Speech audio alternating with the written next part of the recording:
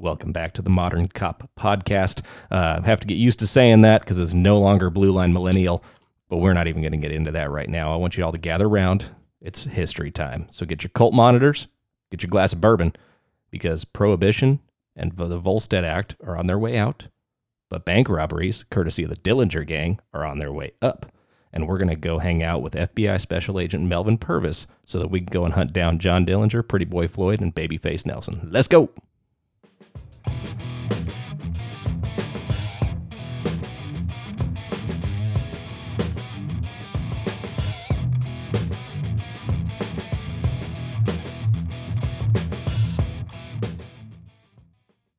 On tonight's episode of History Time, I'm drinking Maker's Mark 46. It is quite delicious, and you should get yourself a bottle.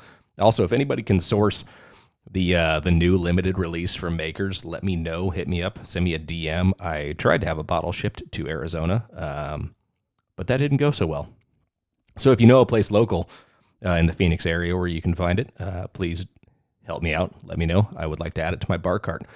But we're not here to talk about bourbon. We are here to talk about FBI agent Melvin Purvis. That name may sound familiar if you've ever seen the movie Public Enemy, a great movie, a wildly inaccurate film, but a good film nonetheless. Seems to be a popular topic, though. When I put out the votes on Instagram as far as what do y'all want to hear for History Time, these Prohibition-era gangsters keep coming back in force. There's even a little bit of a tie, if you will, to Bonnie and Clyde. We had that episode about Frank Hamer a while back.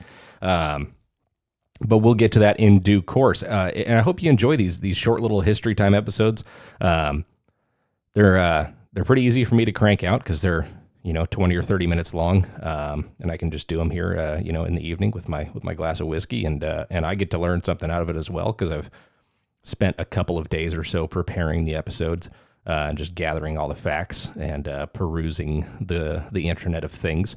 But let's just go ahead and dive into it. Melvin Purvis was born in 1903, and he was called Little Mel because he stood 5'4". Now, if you remember the movie, Christian Bale played Melvin Purvis. Now, the Batman is 6 feet tall, 8 inches taller than Melvin Purvis was in real life. But that is hardly the only inaccuracy from that film. However, learned a great deal about Melvin. Before he was an FBI agent, he graduated from the University of South Carolina School of Law and actually practiced law as an attorney, and then ended up becoming an FBI agent in 1927. He was stationed in Birmingham, Alabama, Oklahoma City, and Cincinnati, and made such a name for himself through his investigative capabilities and really his kind of hardline way of doing business. He was noticed by the director of the FBI, J. Edgar Hoover, and sent to be in charge of the investigative division in the FBI office in 1932. Now, Repeal Day didn't happen until 1933, and so you're very much still in the throes of that Prohibition era. That's the time of the speakeasies, it's how NASCAR was born, because we're going to load up all this moonshine and we're going to go racing across these freaking dirt roads as fast as humanly possible. It's the time of Ford V8s as the fastest and most powerful and most sought after car, not only by the criminal class but by law enforcement, and the cops just aren't getting them, and the criminals are just fucking stealing them because you're a criminal and that's what you do. Chicago in 1933 was a very dark time in the city's history. It was, the Great Depression had swung in. People were living on the streets. You had the Hoover blankets, where people living on the streets are just covering themselves up with newspapers in an attempt to stave off the cold and the other elements, the rain and the wind of Chicago. And crime was at an all-time high. Really, so much of it came down to people just trying to get by and trying to live, and they had what they felt was no other option, and they had to turn to that life of crime because so many jobs were out, and the dollar didn't mean a damn thing. Hey, it's not like history repeats itself or anything. But the Dillinger gang, John Dillinger, Charles Floyd, a.k.a. Pretty Boy Floyd, Lester Gillis, I had to change my name too, Babyface Nelson, Lester Gillis is Babyface Nelson. The Dillinger gang was responsible for at least 12 bank robberies, and individually they were all responsible for a number of other crimes.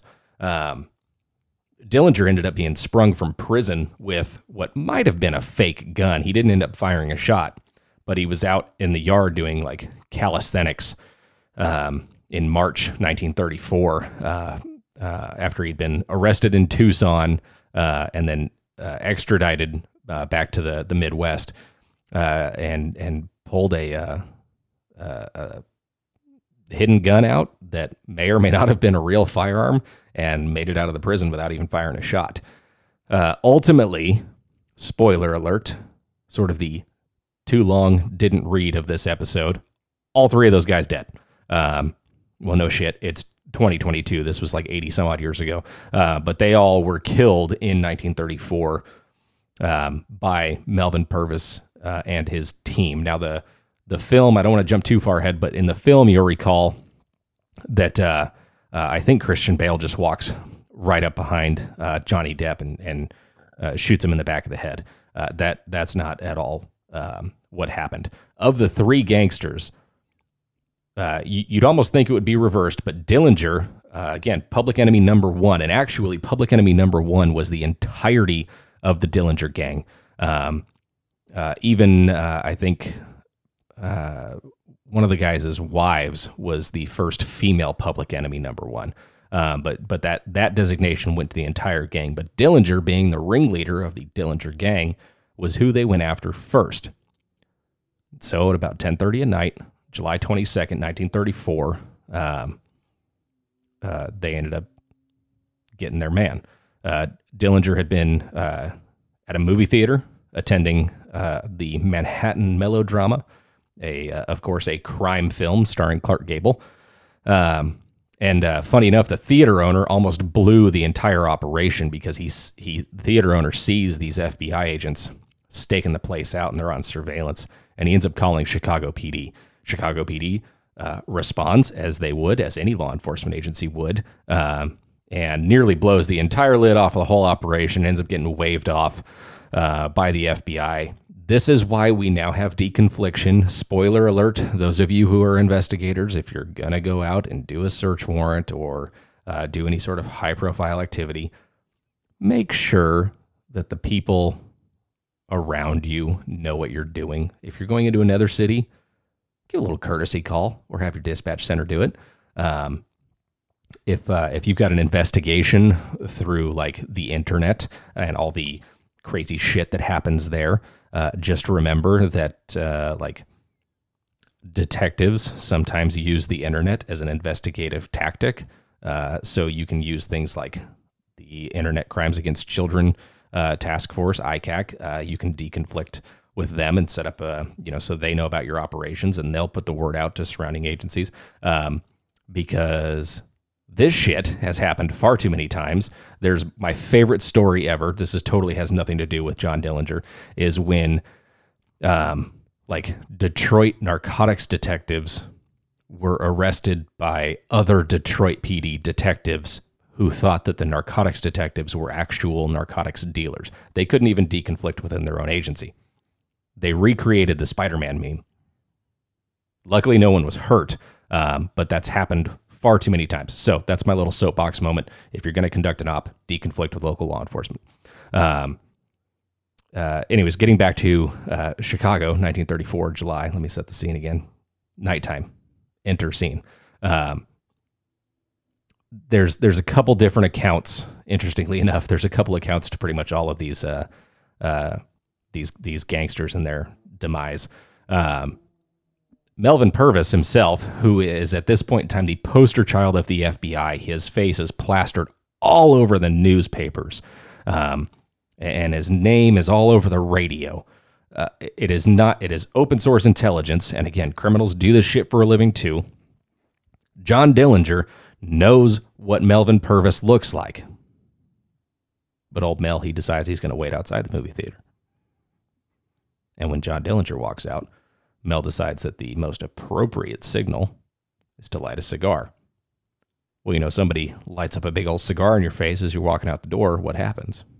John Dillinger turns, sees Melvin Purvis, looks across the street, takes in a whole lot of intelligence and information in that brief moment, and realizes that the net is closing in around him as he spots all these G-men in their government-issued Hudsons. And I can only imagine their fedoras and their vests and, the usual sort of stereotypical 1930s detective look. He takes off running. And the account differs in that he either does or does not pull a gun out of his pocket. He either attempts to pull a gun out or does, in fact, succeed in pulling the gun out. Melvin Purvis doesn't even chase him. 3 other agents end up beating feet after John Dillinger. Dillinger ducks into an alleyway. And these 3 other agents, Clarence Hurt, Charles Winstead, and Herman Hollis, fired at him a total of 6 times. Dillinger was hit 4 times. Again, soapbox moment. Remember that you are accountable for all the rounds that you fire. Ultimately, I believe it was Hollis's round, or it might have been Winstead. I can't remember, but and it's not in my notes. But there was a fatal round that severed Dillinger's spinal cord and exited just underneath his eye. You can actually see that wound. There are 4 Dillinger death masks, because that was a thing that exist. One of them's in Alcatraz. The other ones are kind of spread out in various museums. And you can actually, in that plaster cast of Dillinger's face after his death, you can see the exit wound under his right eye there.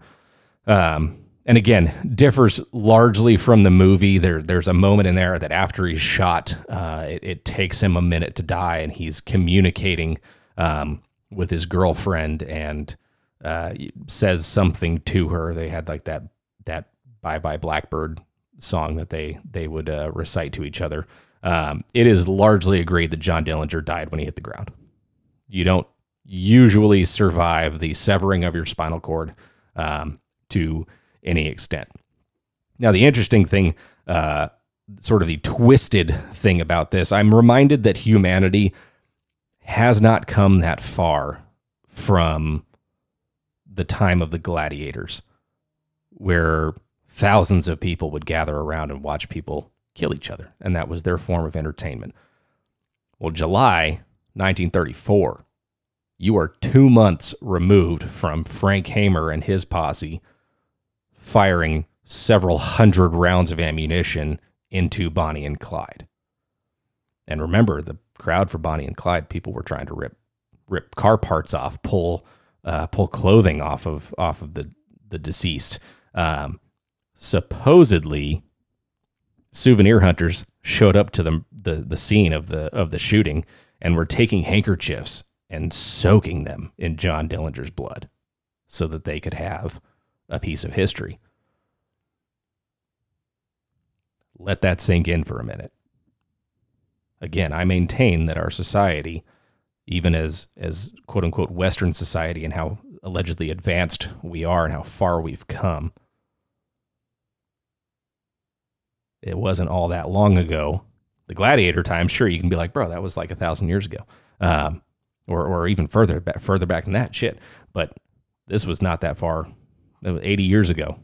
In the grand scheme of things, it wasn't that long ago. And we're still, there's still weird shit that happens nowadays. But to walk up to the scene of a shooting and take out a handkerchief and dip it in that blood. First of all, they were never taught, the cops that were there were never taught the inner and outer perimeter. There's another little talking point. But damn, like, what goes through someone's mind? How much of a grip did these Prohibition-era gangsters, the Dillingers and the Bonnie and Clydes of the world, they were rock stars. They truly had this hold on American society, so much so that an otherwise normal and just standard American, member of society, and just a normal everyday American citizen, average Joe, would be like, oh shit, John Dillinger's blood is on the ground. Let me get my hanky and dip it in John Dillinger's blood so that I can have it.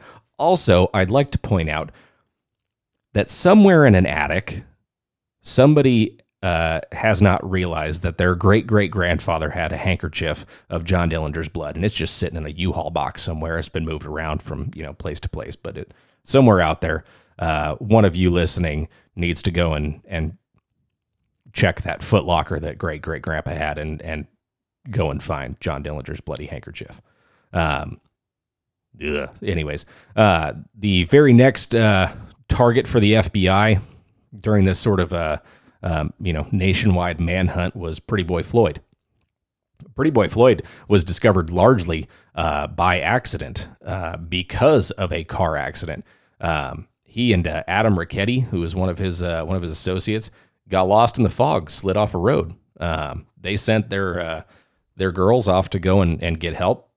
Turns out that two dudes in a pickup truck, a guy and his son-in-law, drive past and noticed two men in suits kind of sleeping on the side of the road. Think, well, that's odd. They might need help.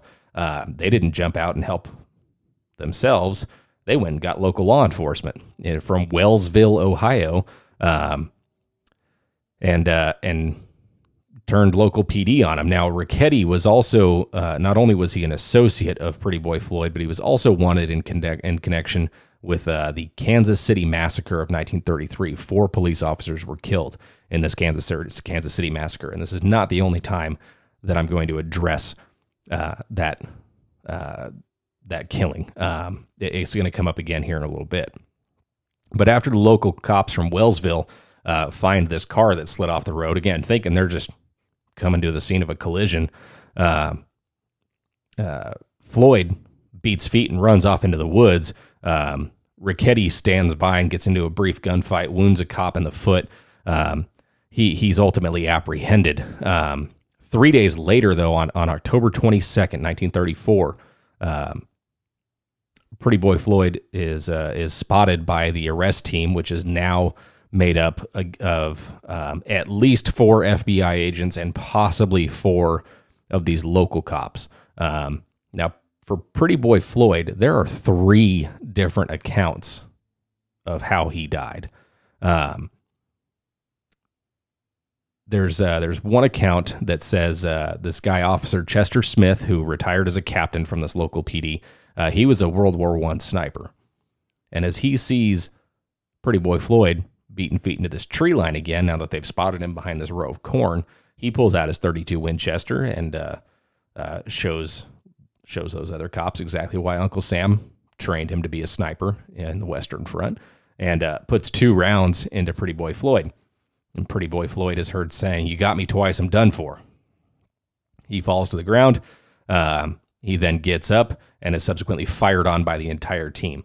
Now, there's the differences come in shortly thereafter. And actually, it's sort of all over the place. According to this Captain Chester Smith, who gave an interview to Time magazine in 1979 about this, he said that after he shot Floyd, Melvin Purvis himself walks up to Floyd and begins to interrogate this man who's lying wounded and bleeding on the ground. And Floyd tells Melvin Purvis to get fucked. So what does Purvis do? Melvin Purvis had been known for his, we'll call him a violent resolution specialist. Other gangsters had claimed to have been tortured by Melvin Purvis, losing 25 pounds, teeth, broken bones, things like that. So after Pretty Boy Floyd tells Melvin Purvis to shove it, Melvin Purvis tells FBI agent Herman Hollis to kill him. And so Hollis proceeds to dump a stick, a magazine from a Thompson submachine gun into Pretty Boy Floyd at point blank range. Reminds me of that scene in Band of Brothers. You all know the one. And if you don't, watch Band of Brothers and you'll know exactly what I'm talking about. But much like that show, that may not actually have been anywhere near what happened. The official FBI account states that an 8-man arrest team of 4 FBI agents and the 4 local cops, Chester Smith included, spotted Floyd's car behind this corn row, Floyd got out of the car, 1911 .45 caliber pistol in hand, and was shot by the FBI right then and there. He runs off into the woods, wounded. Melvin Purvis yells at him, tells him to halt. Floyd isn't going to start listening now, and so then Purvis orders the arrest team to fire on Floyd. Pretty Boy Floyd struck by 4 rounds. They walk up to him, handcuff him.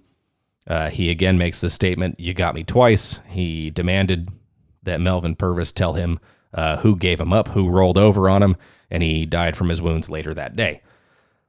However, because nothing can be easy, one of those FBI agents goes against both of those accounts. FBI agent Winfred Hopton. I don't think you'll meet a guy named Winfred nowadays, but hey, you can bring it back. Anybody having a kid anytime soon?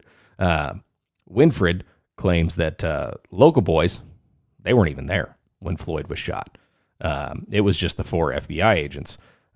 He says that Floyd points this 1911 at the FBI agents, gets shot by 2 of them, and he's mortally wounded right then and there. He also gave an interview to Time Magazine because that was what you did.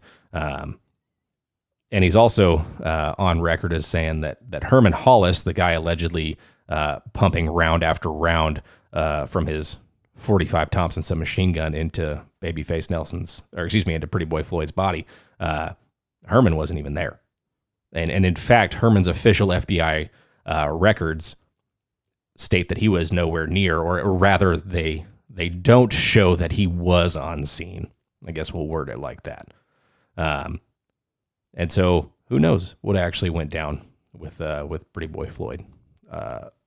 The one thing that we can agree is that he was shot and killed. But again, you just don't know exactly how it went down. There were no body cameras back then. So leads you to kind of wonder exactly what happened. Again, as a cop, and especially now as a detective, I have really learned the truth to the statement that we usually say there's his side, her side, and then what actually happened. But in this case, there's the FBI's side, the retired FBI agent's side, the local cop side, and then there's what actually happened somewhere in and amongst all of that, just because nothing can be clear. Now, Babyface Nelson, again, sort of found by accident. Talk about that Spider-Man meme again. He's driving down the road with a compatriot of his and his own wife in a stolen Ford V8. Again, remember that Ford V8's the fastest and most powerful car running on the road in the early 1930s. That is what everybody wants because it can outrun anything in its path. Nothing even holds up to it. 2 FBI agents end up passing him and do one of those like, holy shit, that's our guy thing. These agents, Crowley and this Herman Hollis guy, the Thompson submachine gun guy, they proceed to make several U-turns as they're chasing each other's tails. And in a weird twist of events, Babyface Nelson and his Ford V8 end up pursuing the FBI. Now, for those of you that aren't in law enforcement, usually it's the other way around. This may very well be one of the only documented times of a law enforcement agency being pursued by the person they are pursuing. They get into a rolling gunfight on Highway 12. Luckily for Hollis and Crowley, one of their rounds punches through the radiator of this Ford V8 and ends up pretty well disabling that car. And so Babyface Nelson pulls the car into a park in Barrington, Illinois. And the Battle of Barrington, as it's called, begins shortly thereafter. Hollis and Crowley end up overshooting and passing by something like 100 yards. They pass this Ford V8, skid to a halt, get sideways, go bailing out of the car. And in this gun battle, it's believed that Hollis and Crowley are wounded at this time. However, Babyface Nelson proceeds to take a 45 round through the abdomen. That ends up being a fatal round. He's wounded. He's seen by one of 12 witnesses. He's seen exchanging guns with his male partner that he was with. His wife was told to kind of stay down and stay in cover. And then he sets out just kind of across no man's land, firing on the FBI. He ends up shooting Herman Hollis in the head and killing him instantly. It's believed that one of the agents had a shotgun. I think it was Hollis. Hollis had fired on Babyface Nelson with this shotgun. Nelson takes something like 8 shotgun pellets to the legs, falls down. So when he gets back up, advances on Hollis, who has the bad fortune of needing to transition from his shotgun to his sidearm. And as he's in the middle of that transition, that's when he's ultimately killed by Babyface Nelson. Nelson also ends up mortally wounding Samuel Crawley, although Crawley manages to live long enough to tell Melvin Purvis about what's happened, and then he succumbs to his injuries. Babyface Nelson, no honor amongst thieves. He does die later that night next to his wife. I believe that was in November of 1934. But his own wife wraps him in a blanket and dumps his dead body in an alleyway, which he's later found by a bystander who reports it to the police, who tell the FBI, again, no honor amongst thieves. This guy's own wife just dumped him in an alleyway. She ended up serving 1 year in prison for harboring a fugitive.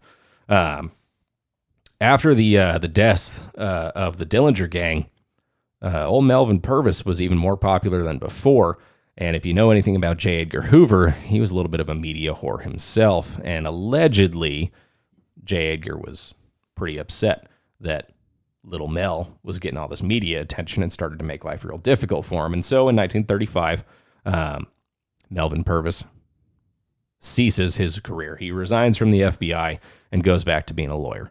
In 1936, he writes a book called American Agent, which is now on my list of books that I need to read. And he just sort of does his thing, practicing law and living off of some of his royalties until World War II kicks off. And then, as if he hasn't done enough for his country, he decides to go and sign up. He ends up becoming an Army officer, Army intelligence officer, and is tasked at the end of the war with gathering evidence against the Nazi war criminals for the Nuremberg trials. He ends up retiring from the Army as a colonel, which should be Melvin Purvis entering his twilight years on a high note. However, seems to be a little bit of a fall from grace, and maybe that's not entirely fair. February 20th, 1960, Melvin Purvis is killed, single gunshot wound to the head. His death is ruled a suicide. The coroner's report does not speculate on his death.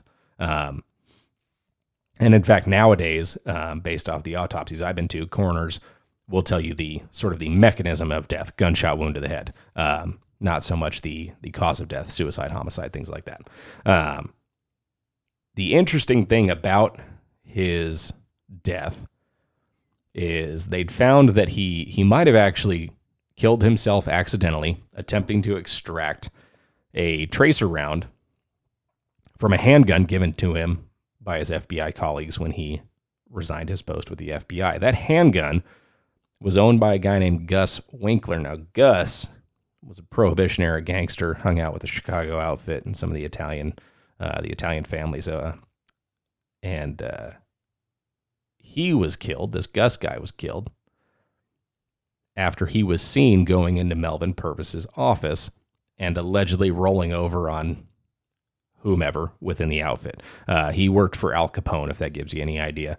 However, Al Capone didn't order Gus Winkler's death. And I don't want to paint Gus into this victim light. Gus was one of the shooters at the St. Valentine's Day Massacre. But in the Angel on His Shoulder, he took issue with the Kansas City Massacre, and that's what he was going to talk to Melvin Purvis about, was one of the guys involved in the Kansas City Massacre, Vern Miller. But his boss, Frank Nitti, who's an old school Italian gangster, sees this. And of course, there is no other explanation for why Gus, a known mobster, is going to the FBI office. And he orders Gus be killed. And ultimately, Gus ends up walking out of a building one day to the tune of several shotgun blasts, is killed and pretty well gunned down in October of 1933. Just kind of a tangled web. You've got this handgun owned by a former mobster who was gunned down after rolling over on a mobster to an FBI agent.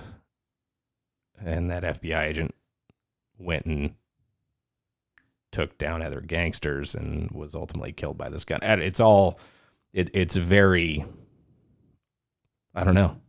I guess that's just it. It is a tangled web. And so it makes you wonder, though, was Melvin Purvis, was he this fallen angel, this poster boy of the FBI who could do no wrong and took down some of the most feared and infamous criminals in American history, only to, kill himself 26 years later in his living room? Or was it just shitty luck? Was he just this? Was he this kind of normal cop? This guy who has to exist between vice and virtue, and his infamy, just like the people that he investigated and attempted to apprehend, and who he went after and ultimately killed, his infamy and reputation far preceded him. And maybe he just happened to fuck up that one time trying to extract a tracer round from this 45 and went off in his face and killed him. I'm not one for black magic. Maybe the fucking gun was haunted. I don't know. But it does give you a lot to think about. Melvin Purvis's story is kind of a sad one, all things considered. It's one of those ones where you don't know if he's really a good guy or not. You can't really tell. You like to think he is. I mean, shit. Took down these bank robbers, allowed Americans to try and sleep at night, and then he went to war on behalf of America as an intelligence officer, and then he put Nazis in prison. By all accounts, hey, good job, man. Good work. Enjoy your retirement. But I don't know.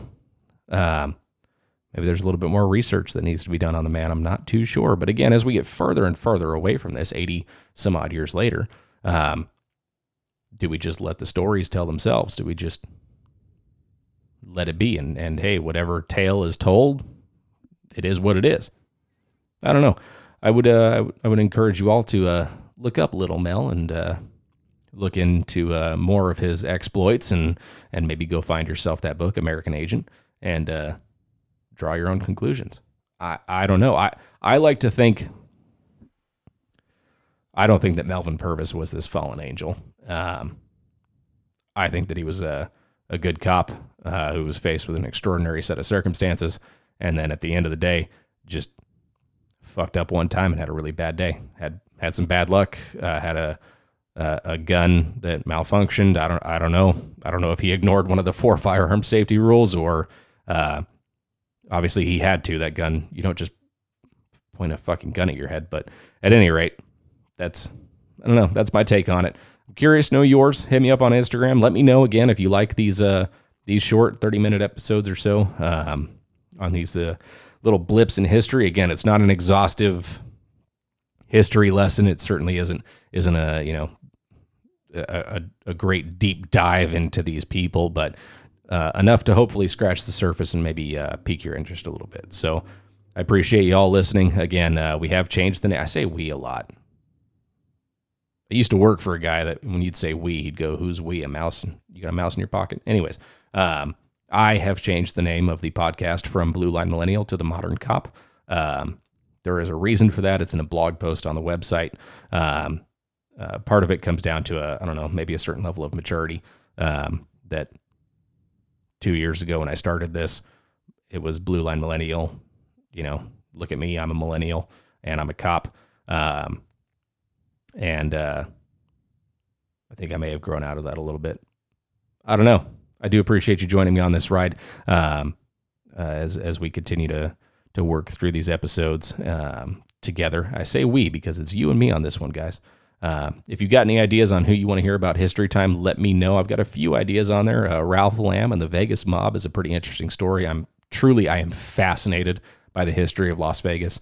I could probably talk to my wall, which is basically what I'm looking at right now, for the better part of an hour on the history of Las Vegas and the crime syndicates that operated out there. So if you want to hear about that one, let me know. If you got some other ideas, I've got the London Metropolitan Service. That will probably be a 2-part episode because that is such an incredible history spanning, I think 150 years, if not more than that. It actually does go further back than that, clear into the 1700s. But again, that is another episode for another day. Let me know what you want to hear on the next episode of History Time. I appreciate you all listening. Stay safe, and I'll see you on the road.